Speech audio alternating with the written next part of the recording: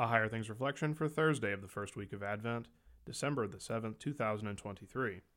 Drink of it, all of you, for this is my blood of the covenant, which is poured out for many for the forgiveness of sins. Matthew 26, verses 27 and 28. In the name of Jesus, Amen. What do you see? A piece of bread, maybe a wafer? A little wine?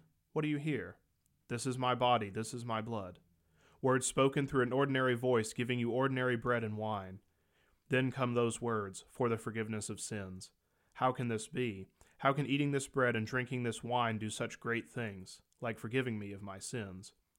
These words spoken into your ears over the bread and wine are not just any words. They are Jesus' words. The words of Jesus do just what they say. Luther writes in the Large Catechism, "What Christ's lips say and speak, so it is." Thank God for faithful pastors who simply speak Jesus' words for you. Thank God for pastors who faithfully give you what Jesus has won for you through the shedding of his blood. Jesus knows what we need, and he continues to provide. He gives us his church, he gives us pastors, he gives us his word, and that word gives what it promises. Our Lord knows us better than we know ourselves. He knows we struggle. He knows we are weak in faith and that our faith is always under attack. He knows we are prone to doubt his love and forgiveness for us, especially when we are aware of our shortcomings, our giving into sin. So Jesus continues to speak the words we need to hear. He continues to give and strengthen your faith in who he is and what he has done for you. And the faith Jesus gives believes and clings to his words of promise for you. Jesus gathers you to himself and feeds you the fruits of his cross through ordinary bread and wine. His word does just what it says. Whoever believes these words has exactly what they say, forgiveness of sins. What do you see? Don't trust your eyes, but trust your ears. What do you hear? Jesus' words of forgiveness, life, and salvation delivered right into your mouth. The Lord's Supper is truly Jesus for you. In the name of Jesus, Amen. Is this for me? I am forgiven and set free. I do believe that I receive his very body and his blood. O taste and see, the Lord is good. LSB 629, verse 5.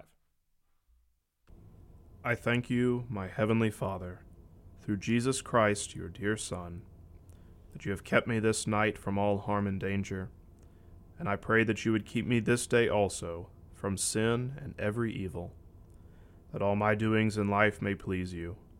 For into your hands I commend myself, my body and soul, and all things.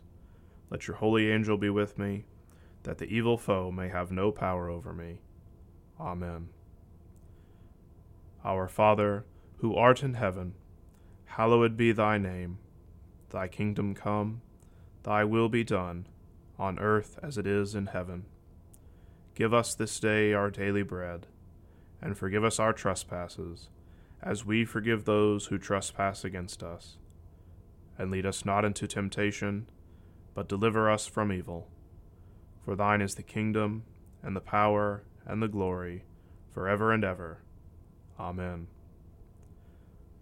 I believe in God, the Father Almighty, maker of heaven and earth, and in Jesus Christ, his only Son, our Lord, who was conceived by the Holy Spirit, born of the Virgin Mary, suffered under Pontius Pilate, was crucified, died, and was buried. He descended into hell. The third day he rose again from the dead. He ascended into heaven, and sits at the right hand of God the Father Almighty. From thence he will come to judge the living and the dead. I believe in the Holy Spirit, the holy Christian Church, the communion of saints, the forgiveness of sins, the resurrection of the body, and the life everlasting. Amen.